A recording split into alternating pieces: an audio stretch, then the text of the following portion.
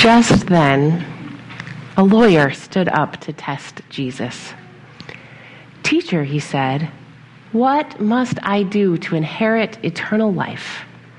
He said to him, "What is written in the law? What do you read there?" He answered, "You shall love the Lord your God with all your heart and with all your soul and with all your strength and with all your mind, and your neighbor as yourself." And he said to him, "You have given the right answer. Do this and you will live." But wanting to justify himself, he asked Jesus, "And who is my neighbor?" Jesus replied, "A man was going down from Jerusalem to Jericho and fell into the hands of robbers, who stripped him, beat him, and went away, leaving him half dead. Now by chance a priest was going down that road, and when he saw him, he passed by on the other side. So likewise a Levite, when he came to the place and saw him, passed by on the other side. But a Samaritan, while traveling, came near him, and when he saw him, he was moved with pity. He went to him and bandaged his wounds, having poured oil and wine on them. Then he put him on his own animal, brought him to an inn, and took care of him. The next day he took out 2 days' wages, gave them to the innkeeper, and said, 'Take care of him, and when I come back, I will repay you whatever more you spend.' Which of these 3 do you think was a neighbor to the man who fell into the hands of robbers?" He said, "The one who showed him mercy." Jesus said to him, "Go and do likewise."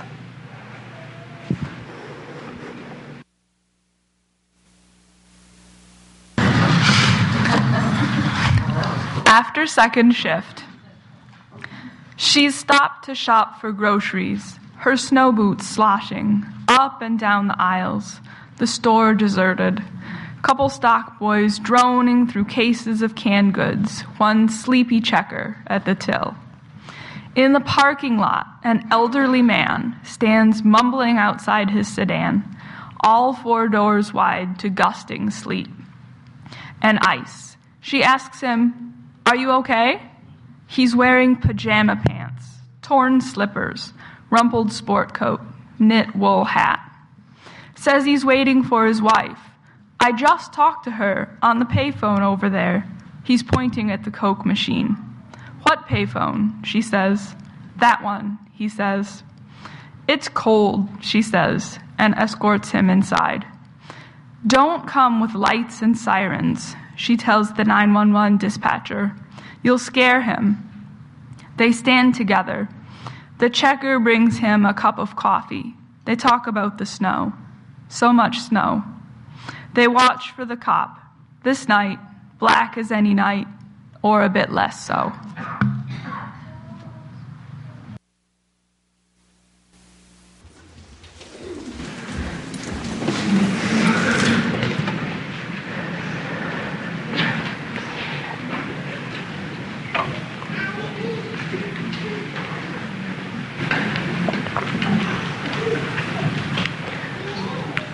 "Who is my neighbor?" a lawyer asks Jesus. The author or authors of the Gospel of Luke tell us that Jesus doesn't give a direct answer to this question. He replies with a story. Jesus liked to do this, answer a pretty specific question with a story. And over the thousands of years since he did this, people have interpreted these stories in lots and lots of ways. This story, this parable begins, a man was going down from Jerusalem to Jericho. He was traveling a steep and rocky road. It's a short journey, only about 18 miles, but the elevation loss is over 3,000 feet. We can imagine this traveler's ears popping to adjust to the elevation change. We can also imagine his nervousness. The road to Jericho was notorious for its danger, for the bandits who frequently attacked travelers. But our fictional traveler takes this trip anyway. Perhaps he has business to attend to. Perhaps someone he loves is waiting in Jericho. Perhaps he just needs a change of scenery. Jesus doesn't include the reason for the journey in the story he tells. And along this journey, the traveler is stopped by a band of robbers. The robbers take whatever valuables the traveler is carrying. They also take his clothes and beat him. They leave him for dead, naked and bleeding in a ditch on the side of the road. The traveler lays there, hoping that someone will come to his rescue. A short time or a long time later, the story is short on details, a priest comes walking down the Jericho road. Can you imagine how that traveler's heart leapt for joy when he hears approaching footsteps? Someone might come and rescue him. And it was a priest, a Jewish priest who served at the temple in Jerusalem. Surely this man would come to save him, take him from the ditch and deliver him to the nearest hospital, or the first century equivalent of a hospital. But rescue is not what happens next. Jesus says that when the priest saw the dying man, he goes over to the opposite side of the road and continues on his way. He likely feels some pity or concern for the injured man. He might say a silent prayer or hope that someone else would pass by soon and tend to him. But the priest doesn't do anything. Why doesn't he care for this dying traveler? In his telling of the story, Jesus doesn't give a reason. But that hasn't stopped interpreters and scholars from coming up with their own ideas. The most common reason for why this priest doesn't stop is that he is concerned with ritual purity. In the book of Numbers in the Hebrew Bible, chapter 19, verse 11, if you're following along, it is stated that a person who comes into contact with a corpse will be considered unclean for 7 days. They will not be able to participate in the life of the community for a week. Perhaps the priest in the story thinks the bloodied man on the side of the road is dead, or that his death is imminent and unavoidable. If the priest touches the man and he is already dead or dies while the priest cares for him, the priest would not be able to do his job for a week. Perhaps the priest has a really busy week coming up, full of services, visits, and family obligations. Perhaps there are already priests at the temple waiting out their own 7-day periods after touching a corpse, and the temple just can't spare anyone else this week. Perhaps the priest does a quick mental calculation and decides that the service that he's planning to offer his community in the next week is more valuable than the comfort he might be able to offer the dying traveler. We don't know. The reason that the priest keeps walking isn't provided in the story. This doesn't stop those who value this parable from interpreting this detail of it to serve their own ends. Throughout the history of the Christian church, people have used the example of this priest who passes over to the other side of the road to condemn all Jews. There's a terrible history of interpretation that equates Judaism with strict law following and Christianity with compassion. Not only is this view hateful, inaccurate, and self-serving, there is no evidence that Jesus intended those who heard this story to draw that conclusion. Their interpretation is a perversion of the story and its purpose. Blaming the priest's inaction on his concepts of ritual purity, concepts that are foreign to us, can keep us from self-reflection. We can think, since ritual purity isn't part of my life, surely I wouldn't act like that priest if I was in his shoes. Yet we have ideas about purity. We don't ritualize them in the same way in our culture. They include the 5-second rule, practiced in school cafeterias or in other places where if any food dropped on the ground is safe to eat if it's picked up within 5 seconds, or 10 seconds if it's really good food. And we know that's not rooted in science. That's just our ideas of what is clean or unclean. Every culture, including ours, has ideas about purity that animate it. What does it mean to be pure? What can contaminate us? What contaminates our community or our nation?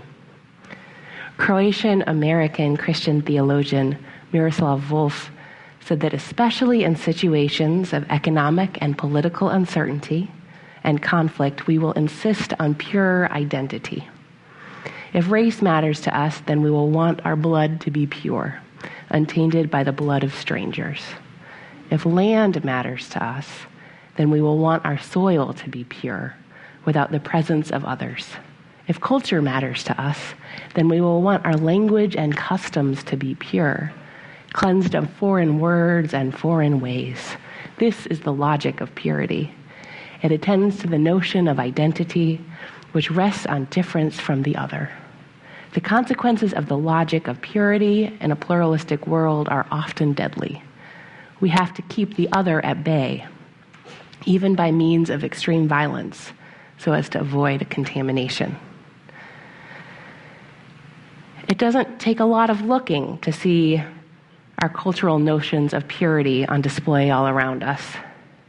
Our politics are all about the logic of purity right now. Who counts as a real American, whatever that is? We saw purity performed in the Alabama special election this week, as a significant number of Republican voters chose write-in candidates.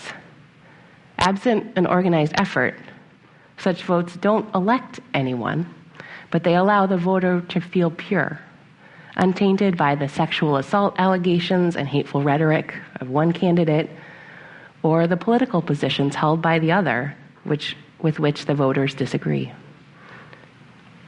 The other Alabama senator and so many others acted out this sort of purity when they cast their ballots this week. And concepts of purity stretch beyond politics and inform so many of our choices. For 2 years in my early adulthood, I stopped eating apples. I had spent a few summers working with farmers and farm workers in central Washington state and saw the horrible conditions endured by people who harvest apples, cherries, hops, and the other things grown there. And so every time I ate an apple, I visualized people I had met who were sick or suffering because of the way our economy is structured. So I stopped eating apples. I purified myself of that issue. I didn't have to think about it. And it took me too long, way too long, to realize that my action didn't help anyone, actually. I wasn't motivated by compassion, but by purity. My decision not to eat apples didn't improve farm workers' living conditions in the slightest. It only made it so I didn't have to think about it. I wasn't part of some larger effort to change the way food is produced in this country, which that's when boycotts have power, when they're organized and not just one individual acting out of purity. My small choice had no impact other than as a symbolic disconnection from the interdependent web of all existence. Confusing compassion and purity is a trap that those of us in privileged positions can often fall into. Not eating apples was not compassion. It was an attempt to free myself from what felt like a contaminant to me and the discomfort posed by being in relationship with people who are suffering so I could eat. Distancing ourselves from other suffering and alleviating other suffering are not the same thing.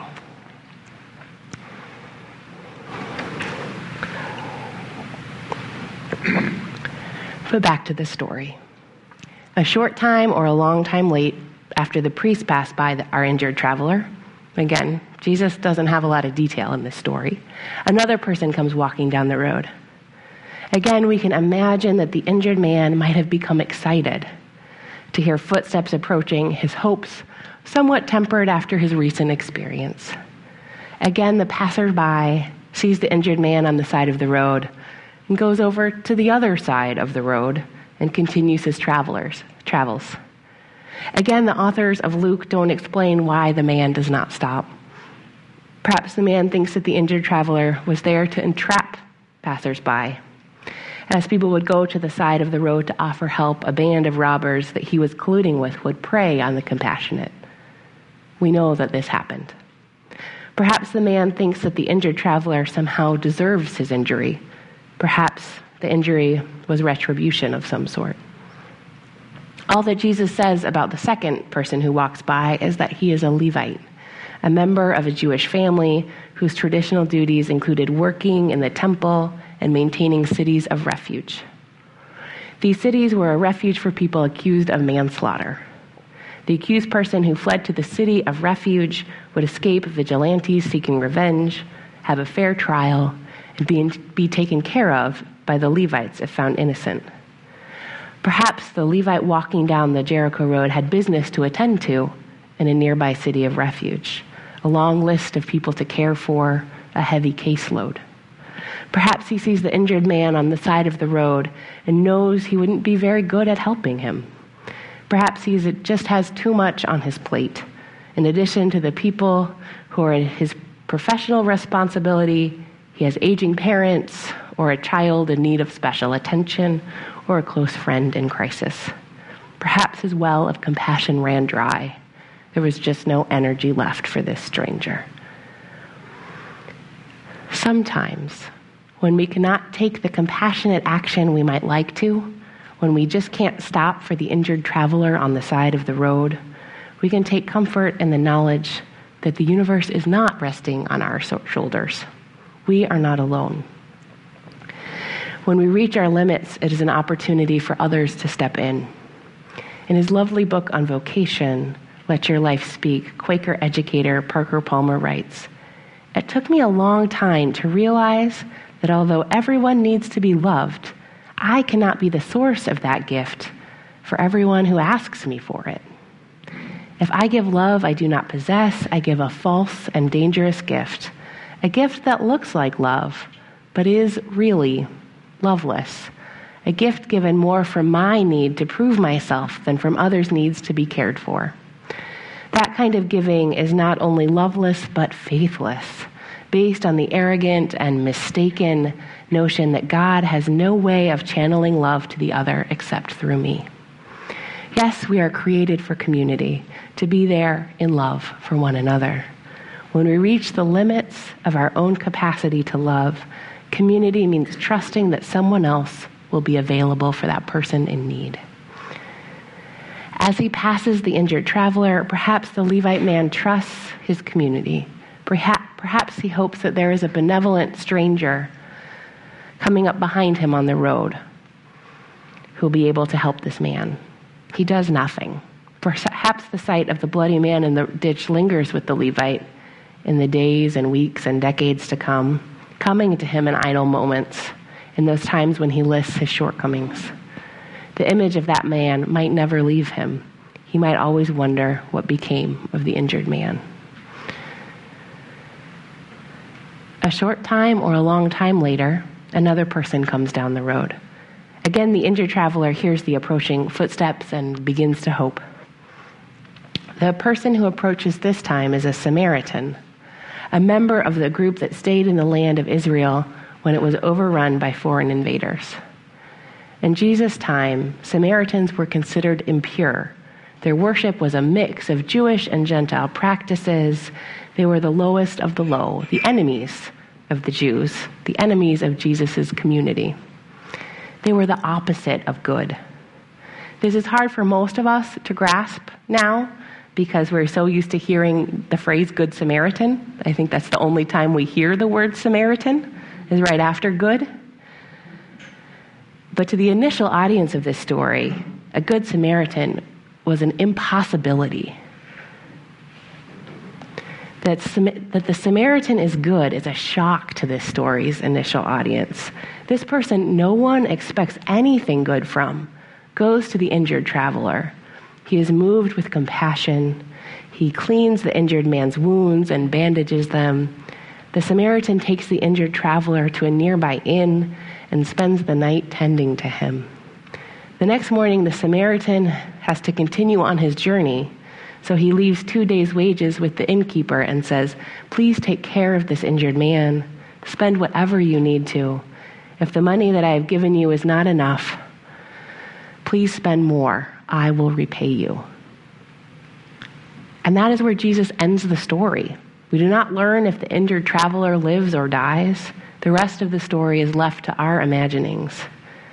As he ends the story, Jesus asks a question.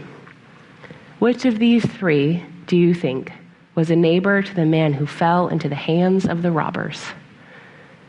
The lawyer whose question prompted the story replies, "The one who showed him mercy." And Jesus says to all who are hearing that story, "Go and do likewise." May we all go and do likewise. May it be so. May we make it so. And amen.